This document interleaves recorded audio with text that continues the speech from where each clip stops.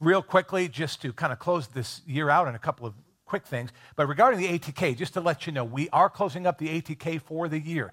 Back a year ago, we had this celebration where we identified about 10 to 12 different ministries that were local, regional, and international. So Jerusalem, Judea, Samaria, and the uttermost parts of the earth that we gathered together as a church to support, to get behind, to send people, and it was very successful. So what's cool is after this whole year that we've been gathering the funds, we fulfilled our goal, which was around $75,000, and that was because of you guys, man.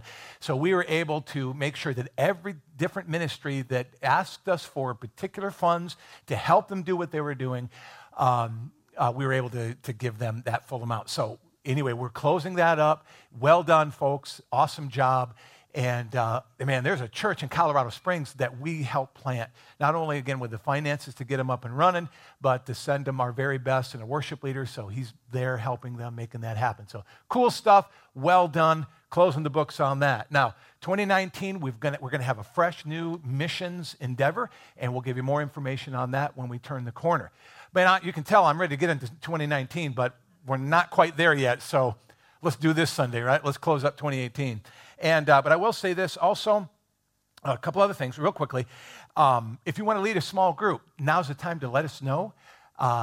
And this is, again, leading up into 2019. We're going to start up our new, fresh small groups. But if you want to lead something, you got a creative idea, please let us know right away, because we'll help you get set up. We'll do a real quick orientation and training to help you know how to lead a small group. And also, you existing small group leaders, let us know what your ideas are so we can get it on our menu and get this new year started off right.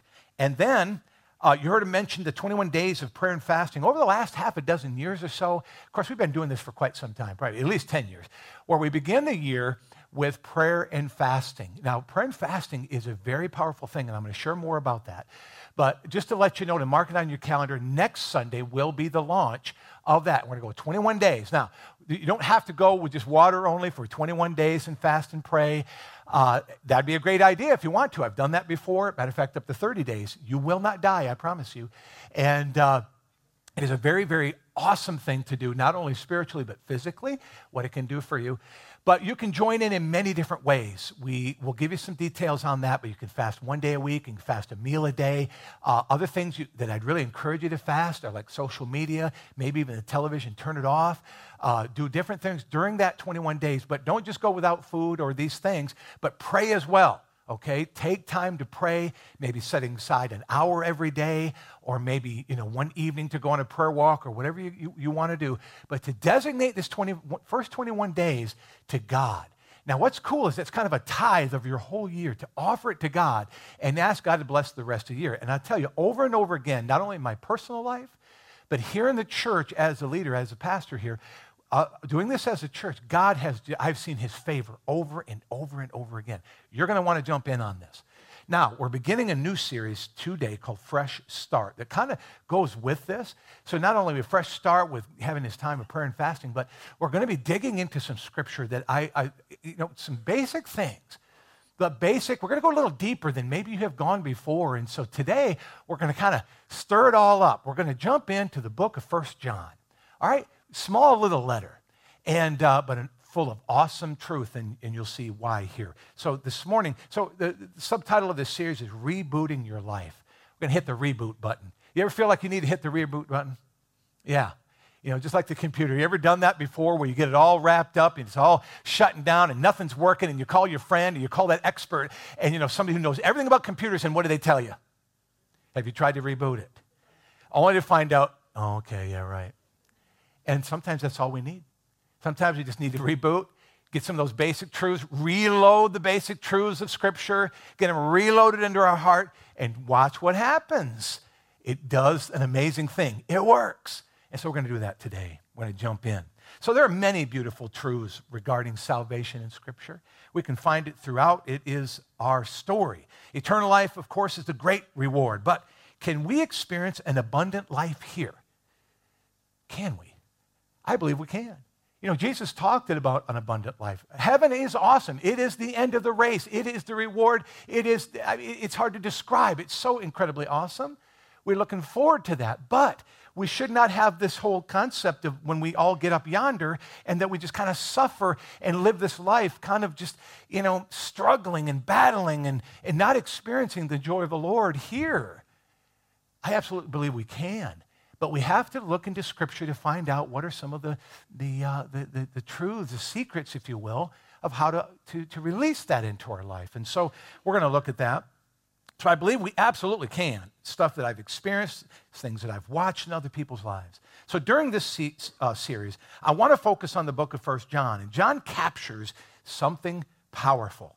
Being the longest living apostle from what we know, he had the chance to watch the blooming, and the struggle of the early church as it fought off the deceiving attempt of the enemy to corrupt new believers with lies and misinterpretations. So some of us think that the first, the church just was, because it was so close to Jesus, that it never had any problems, that it just grew and multiplied and everything was wonderful. No, as a matter of fact, most of the epistles that you read are responses to some of the battles that the church was undergoing when it came to those who were kind of sowing deceit and lies among the believers. And so there was a lot of misinterpretation of Scripture. So this epistle here, 1 John and 2 John, really are a response to some things that John is really going to try to correct.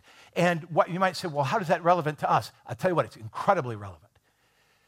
Because in our times, we're finding a lot of, mistruths, half-truths, unbiblical beliefs sneaking into the church in the form of the isms and the philosophies of man that are beginning to corrupt the truth. And so sometimes we just have to go right back to the Bible to get things set straight. And this is exactly the heart of John here when he's helping these group of churches. So in a very, a very childlike way, the simplest Greek that you find in the New Testament, John uses. John instructs and encourages the churches who are combating an early form of Gnosticism. And you've probably heard that word before, but Gnosticism became full-blown later on. But this was the earliest form. And one of the lies is that Jesus was not who he said he was, that he was just a spirit. If that he was going to be God, then there's no way that he could be human. And so they fought the idea that Jesus was fully man and fully God. And a struggle within the church that lasted really for generations. And so John is nipping this at the bud early, and you will see this throughout his writings as it's unfolded. And so, but what was going on was just threatening the very basic beliefs regarding morality. Okay, what does the Bible teach about sin, and what does the Bible teach about moral truth? Belief in Christ himself, as I just mentioned. And then, of course, the testing of this faith in daily life. What we find is the book of 1 John is a circular letter written to the churches in Asia, throughout Asia, from Ephesus, where John was staying at the time. And he ministered before his eventual exile to the island of Patmos. So most people don't realize that John was a pastor. He was an apostle, of course, and he went out and was planting. But as those churches began to kind of grow there in that part of Turkey, he began, what we now know as Turkey, he began to actually pastor these churches. Now, we will know some of those churches in the book of Revelation, as he is familiar. So a lot of times we just think it's just a prophetic proclamation to ththese churches that John really didn't know and that he was just kind of responding to in the Spirit. No. These were churches that he knew. He may have even been in part of even planting. But he was most definitely familiar with who they are, what they were doing, the struggles they were having, which were very specific there in the first 7 chapters there in the book of Revelation. So this is a circular letter. What does that mean? It wasn't directed specifically to one church. It was meant to be passed. So one church would read it and say, okay, we're good. They couldn't make photocopies. Although they could copy it, word for word with scribes and all. But it was meant to be passed on from church to church to church so that they would have the influence, the impact of this wonderful apostle John. And since because he hung around the longest, John had the greatest impact on the earliest churches, on some of his disciples, Irenaeus and Polycarp and others, who we get even more firsthand accounts of what the early church was like. Those guys are important guys because they knew John. So John is the guy who's writing here. A tremendous amount of truth broken down in almost a childlike way. And so we're going to jump into that today. So this is part 1 in this series, and I'm calling it Restoring Fellowship with God. Restoring fellowship with God. Now, there's a couple other things that John deals with, but that's going to be our goal. That's where we'll end up here today. So our first point in this as I break up this first chapter into sections, I want to look at the first section, and I am titling that, Jesus is Real, okay? And so what he taught was both binding, truth, and liberating to set us free, okay? Now, John is jumping in on this, as I mentioned before, because there is this problem with, and of course the enemy would do this, to go after who Jesus was. And you say, well, man, do we still deal with it? Of course we deal with that. Man, just turn on the History Channel, and you might even come up and find, programs that say, is Jesus real? Or the historical Jesus. And if you watch it, what you'll find is that they've made Jesus into a myth. And they've said, well, even if he did exist, he was just a good man. He wasn't who he said he was. All of that came later as it was stacked on and the legend grew, so on and so forth. So in our times, we find that there is a tremendous amount of lies out there regarding who Jesus was. So in the same way, John is really is going after this lie in these churches to say, look, they're sneaking in among you. They're trying to steal. Now, Jesus being who he said he was is incredibly important to our salvation, to understanding that what he said, so if he is who he said he was, then his words have impact, don't they? Okay, so if he wasn't, though, then those words we would say, well, you could take them, you could leave them. Of course, that's where we are today. Moral relativism, existentialism, and man, has it gotten out of control. We're living in such a morally confused, folks, if we really knew, if you really did see, I didn't say this in the first service, so I'll say it here. I think our earth would almost stop rotating by the impact of just what kind of corruption and evil is taking out there. And it is. It would blow your mind. Maybe you know of it. Maybe you've seen it. But it's out there. And even good people that we would see as good people. People in Hollywood, people in politics, people in very powerful positions of control and of influence. At their very heart are incredibly wicked, evil people. And some of their things that they do to children, some of the things that they do to other people make your skin crawl. It's scary. But that's out there.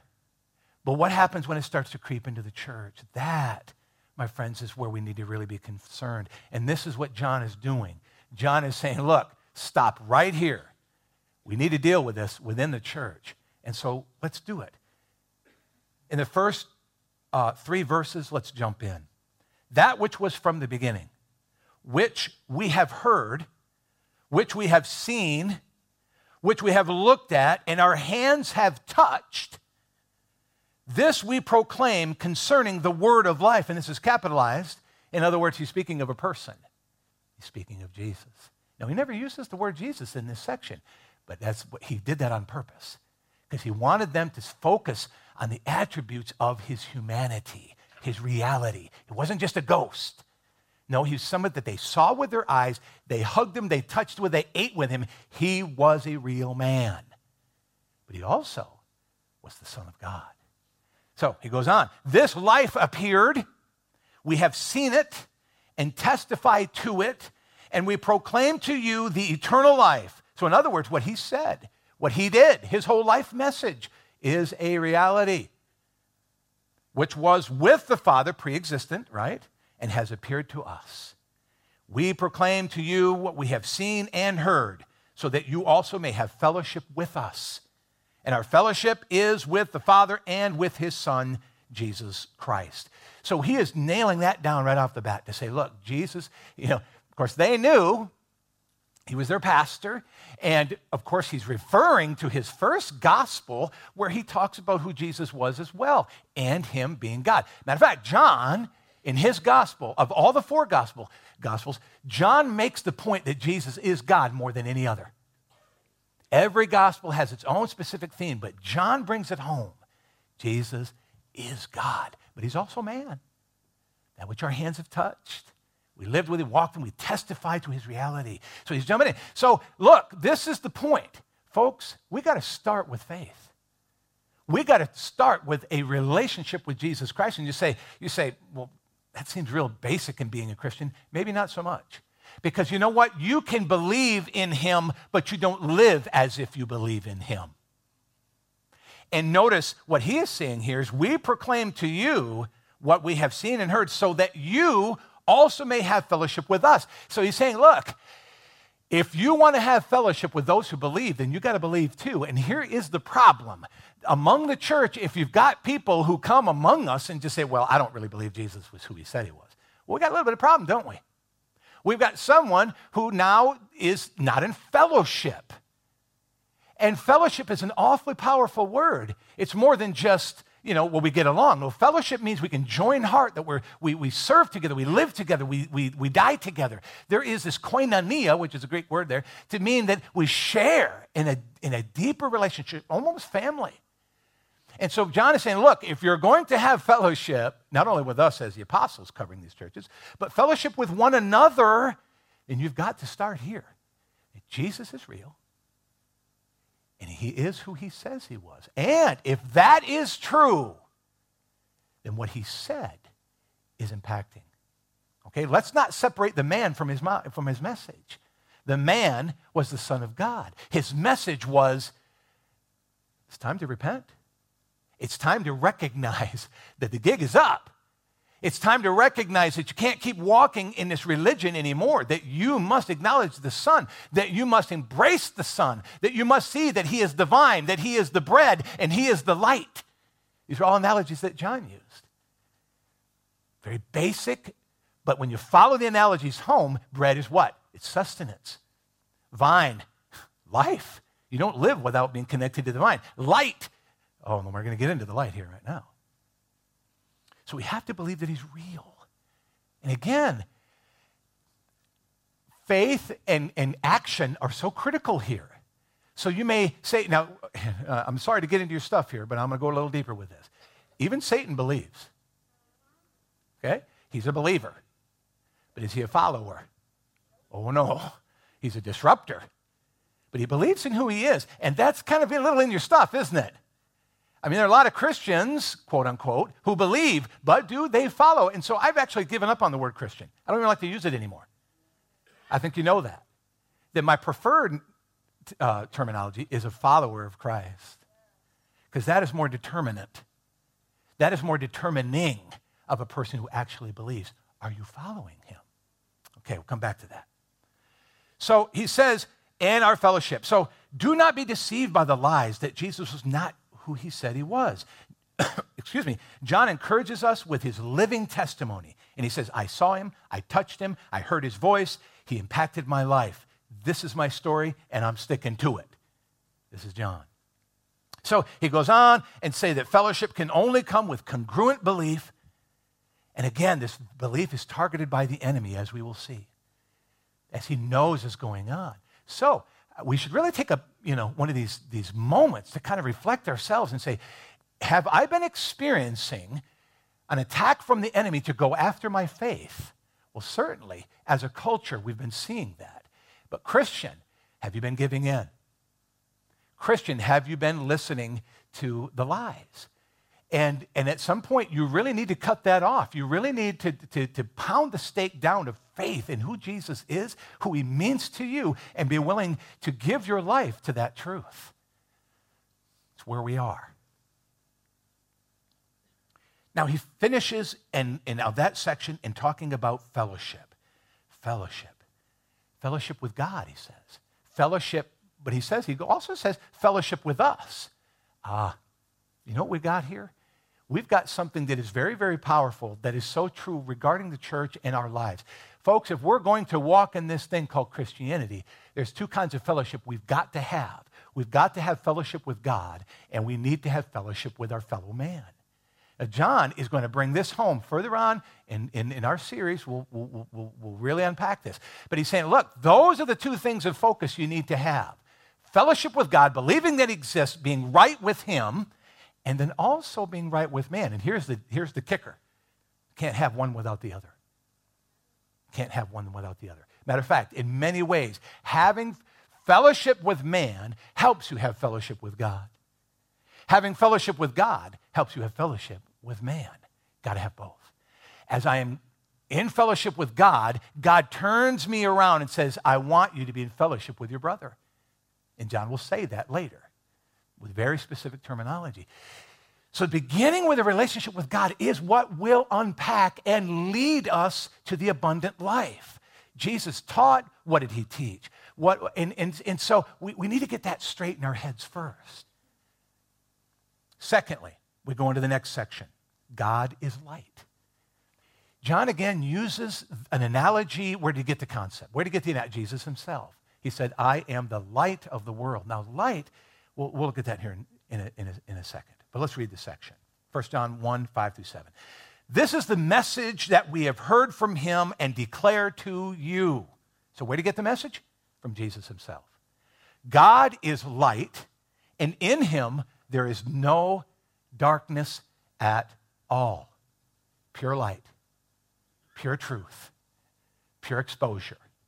No shadow, no umbra, no penumbra, or shadow of a shadow.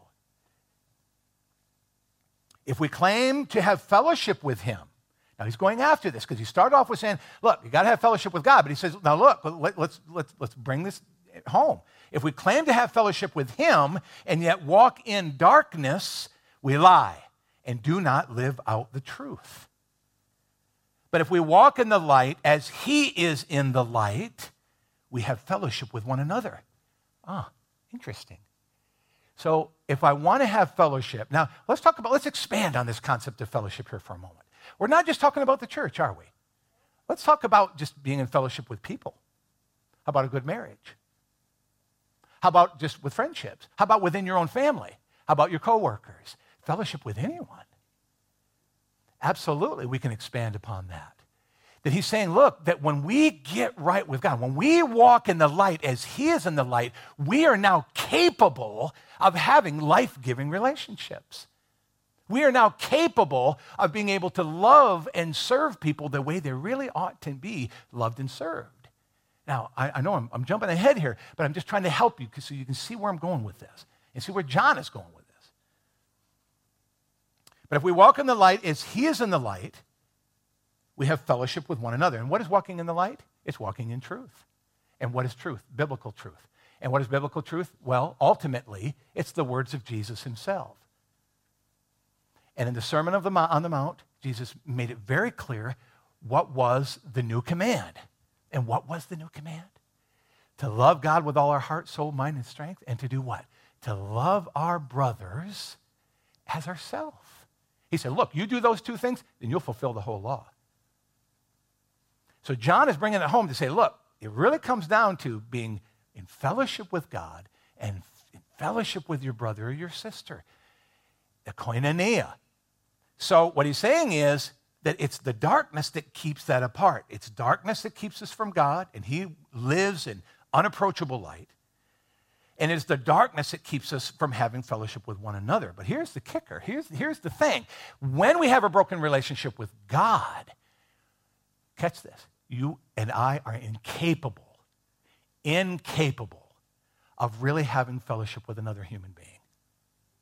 Sorry, you just can't. Because of this, what we will see, this thing called sin. Get into that in a minute. And he says, but if we walk in the light, we have fellowship with one another, and the blood of Jesus, his son, purifies us from all sin. Whoa, so there's a condition to this blood, this purifying, instead of just taking a wafer and, reciting something? I thought it was just a magical incantation that I just spoke. I mean, what are we really talking about here? He says, look, walking in truth is the only determining factor or prerequisite to being cleansed by the blood of Jesus. And he's going to explain that here in a moment. So, walking in darkness will shut down our fellowship with God. Well, we can see that in the Bible, don't we? You see Adam and Eve. So they're in wonderful fellowship with God. Well, then they do what they're not supposed to do. God says, don't do it. They did it, sin. What is the first thing they did when they sinned? What's that, Tammy? That's right. They hid. They hid. They got out of the light and into the darkness. And that's exactly what happens, every one of us. I mean, if you really examine, we're like little kids on the inside. And, well, we see it little with children, don't we? When they break something up, where are they? Oh, they're hiding, baby. You know? We just have become professional hiders. As adults, what we do is we go internal and we try to create facades. We try to create alternate realities. We try to create situations that will push the problem, the sin, away from us and distract. Oh, man, we get good at it, really good at it. And to the point where then we just try, well, the ultimate takedown is to say, well, that sin is not sin, or there is no sin. Antinomianism, as it was called. It was creeping into the church. And John is saying, no, sin is real. Sin corrupts, as he will get into later. So walking in darkness or not admitting what it is that's going on inside will shut down our fellowship with God. And so what is this darkness? It's sin, as I said. It's unbiblical lies. It's self-deceit. It's the love of the world. So recently I had a brother come up to me. And he was only here for a short time. And it's interesting. And he's probably watching it. And I won't mention him by name. But he was only here for a time, and then he had to go with his job. He was hoping to be here for a year, but he was less. So he came up to me on a Sunday morning and goes, Pastor, can we have lunch sometime? I said, yeah, sure. So we worked it out. We finally sat down for lunch, and he leaned across the table and he said, Pastor David, I'm excited about winning people for Christ. And he said, I've really kind of narrowed down some of the questions that I ask them. And he says, but one of the things I ask them is, I talked to him about sin. And he said, and I began to realize it was very difficult for me the concept of sin to ever come up in a conversation with a person who had no Judeo-Christian background. He said, so he asked me, well, Pastor David, what is sin? And I said, well, it's, being a theologian. And I just said, well, it's rebellion toward God.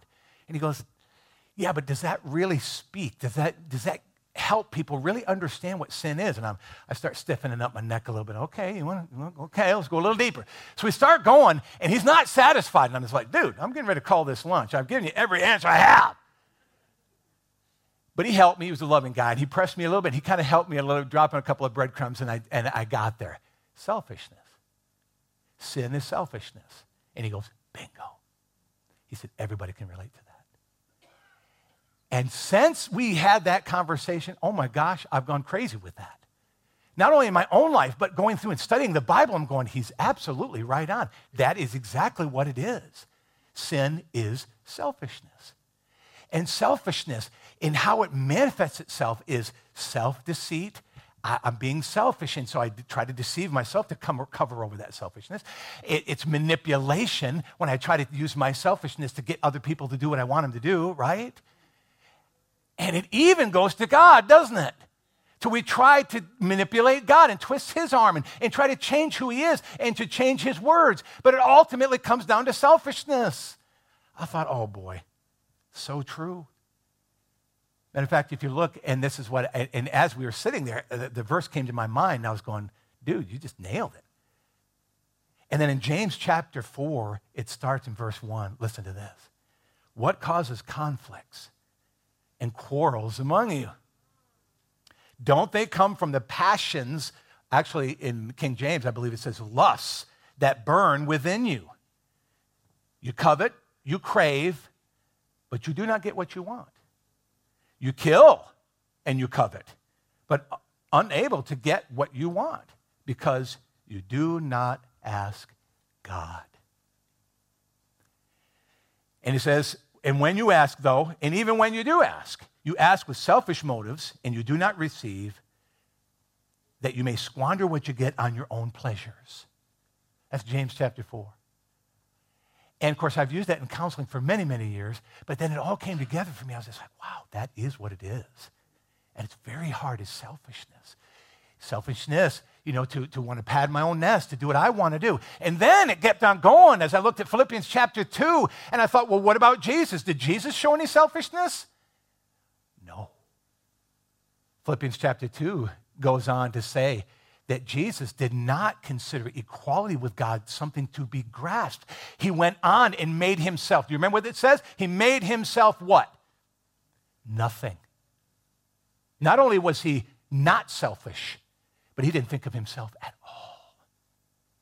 To the point where he died for you and me. He gave his very life, the ultimate gift of unselfishness, right? And the Bible goes on to say that we're to follow him. He said, follow me in my unselfishness. Bing! We've got something. Now, if you're like me, you're like, oh, crud. I can't do that. Because, selfishness is at the very heart of who we are. It's me, myself, and I. And what I want now, I want it hot. And matter of fact, I'll tear a restaurant up if it's not that way.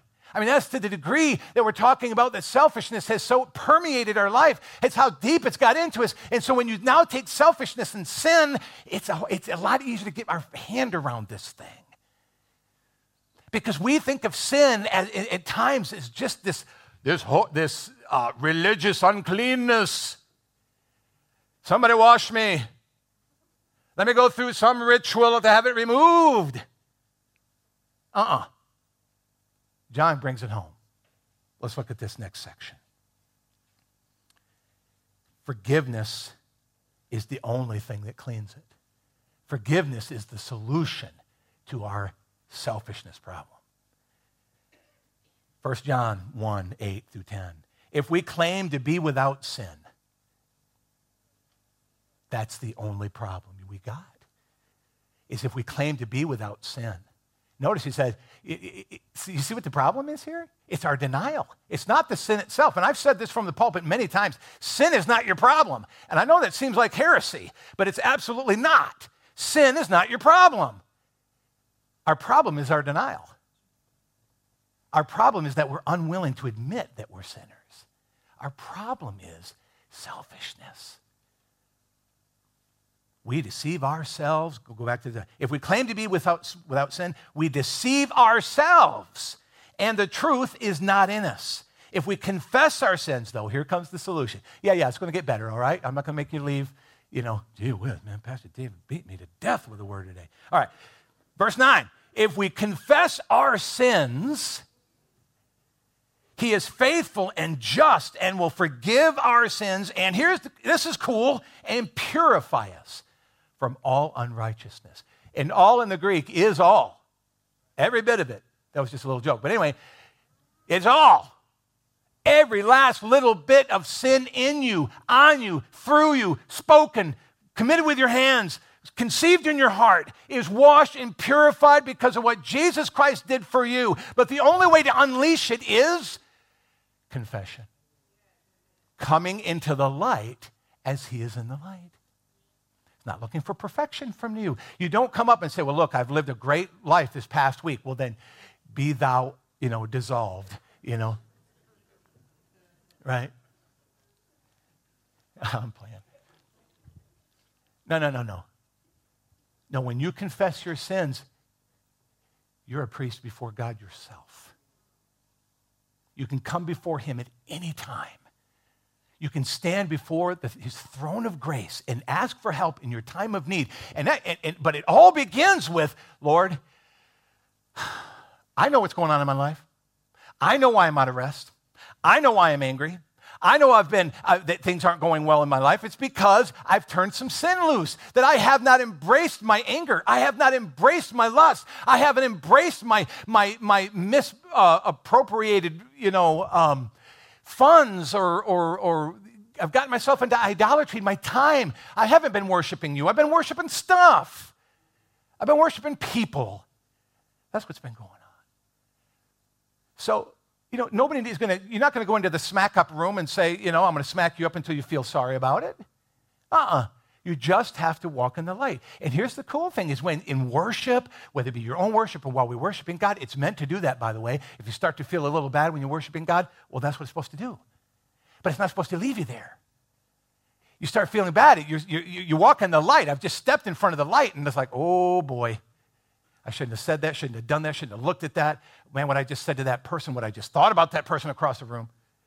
Lord, I ask right now, you revealed it. I confess it as sin right now. It was selfishness in my heart, and I'm asking you right now to cleanse my heart. I access the blood that has already been shed and apply it to my conscience. Check this out. This is so cool. I love Hebrews. I'm going to study that one day for all of us. Hebrews 9:14. How much more then will the blood of Jesus Christ, who through his eternal Spirit offered himself unblemished to God, cleanse our consciences from acts that lead to death? Now, you're not supposed to miss that part. Sin brings death. Sure does. Let it go long enough, it will corrupt you, just like holding on to the ring, Lord of the Rings. We always watch that movie this time of the year. Don't know why. But anyway, there's a lot of awesome analogies there. Bilbo holds on to the sin, and what does it do? It corrupts him. On the inside out, my precious. Some of us, we hold on to our car keys like that, my precious, or whatever it is that you got. Cleanse our consciences from acts that lead to death so that we may serve the living God. What's the goal? To be able to serve him freely, with joy and with peace, with energy. Isn't that what the goal is? That this coming year, I am released to do all that God has called me to do. Not let me just sit around and say, oh, Jesus is Lord, and in a robe and just hang out. No, that I might be able to serve him with my energy, with my gifting, with my heart, with my passion, to love my kids the way I ought to love them, to love my wife and my husband the way I love them, to be able to serve with an unabated heart in my workplace, that I'd be able to be the light. See, light will shine through you and me when we embrace what John is saying here. But the only thing that shuts it all down is your denial, is my denial. We want to begin the new year right. If you want to reboot, if you want to hit the button for reboot, then ask God to come and search you and try you and see if there's any wayward way inside you. Where is it that you have, that this past year that you've let some things go, that you've given in? You know, there's a lot of rage among Christians today, and I don't like it. And I think it's robbing them. And they believe the lie that they can hold on to hatred. And John's going to get into that. I'm getting into my next week's sermon. Can't do that. But anyway, You got to let this stuff go, okay? And it starts with walking in the light and acknowledging, saying this. What is confession? It's coming to an agreement with God. I've written some other things down here too. Behavior is best changed when we repent quickly. In other words, by keeping short accounts of what's going on inside your heart, then you're not as likely to start creating embedded, habitual behavior. That was for free and worth a lot of money. I'm telling you right now. Absolutely. If we will keep our hearts clean and get it washed every day, walking up on those mercies that are new every morning and letting God come and, oh, Lord, thank you for nipping this at the bud, because I was really developing an attitude towards that person. Or I really kind of opened the door to that curiosity, to that particular kind of sin. Lord, I want to shut it down now. And so therefore, the habitual thing, the stronghold can't bite in. But if we let it go and go and go and go, then we do have a bit of a problem. You've got something that's really dug in head deep into your soul. Not to say you can't be free. You absolutely can be. But it starts with confession, repentance. Folks, you know, this, you might be even sitting there, and I believe God gave me this, but it's a great mistake for any believer to assume that all other Christians are hypocrites. I've heard that. Instead of looking at your own sin, it's like, well, the rest of you are sinners. Why are you pointing your finger at me? We're not talking about them. All right? I don't push people into the light. It's not what John was saying. We have to walk in the light ourselves. It begins with us. I don't care what I do as a pastor, I care what other people are doing, but as an individual, I'm not responsible for what you're doing. I shouldn't care about that. I need to start with me so that then I can love you and see. What did Jesus say? Deal with the plank in your own eye before you can remove the speck out of your brother's. It starts there. I can't have fellowship with my brother until I'm in fellowship with God. And how do I get in fellowship with God? Is I walk in the light as he is in the light, and I let him show me where my sins are, my attitudes, my struggles, my choices, and not react to them. So if you're sitting here today and there's a little bit of that Bilbo Baggins that comes up inside you, you know, and if that's what's going on, then know that that's the Holy Spirit. That's your selfishness rising up. I want to keep this. It's when you let it go. It's when you turn it over. Is there fear that you'll never have it again? Yeah, that's real. That's genuine. And sometimes those are the very things that got to go, and you never will have them again. Sometimes God gives them back once they're sanctified and in right order, in right perspective, and submitted to God. Sometimes. But it all starts there. Folks, if we want to reboot our life, that's where it begins. We confess our sins. He's faithful and just to forgive our sins and to purify us from all unrighteousness. There was a verse I forgot to read. Don't want to shortchange you. It was in Timothy. He says, Timothy, my son, I am giving you this command in keeping with the prophecies once made about you, so that by recalling them you might fight the battle well, holding on to faith and a good conscience, which some have rejected, and so have shipwrecked their faith. So what we're going to do today, we're going to finish, we're going to right our ships. Then we're going to get our sails unfurled in the way of faith to catch the wind of the Holy Spirit, because he wants to move us. He wants to move us forward in what he has for our life in this coming year. But it starts with not ignoring faith and a good conscience. Faith in God, he is who he is, and a good conscience, making sure that our heart is clean and right. Over the next 21 days, starting into this year, this is a great time to do it. To wash yourself with the word, read it every day, fast a meal or two, ask God to show you, and then don't just stop there. Start praying for other people too. Start praying for everybody in our congregation, that we as a people move forward in his heart for us and in the sanctifying work that he wants to do it. Because you know what? That's going to bring the abundant life you're looking for. That's what's going to bring it. Upending your ship, bringing it back up, getting those sails, recalibrating the direction of your life too, the God positioning system.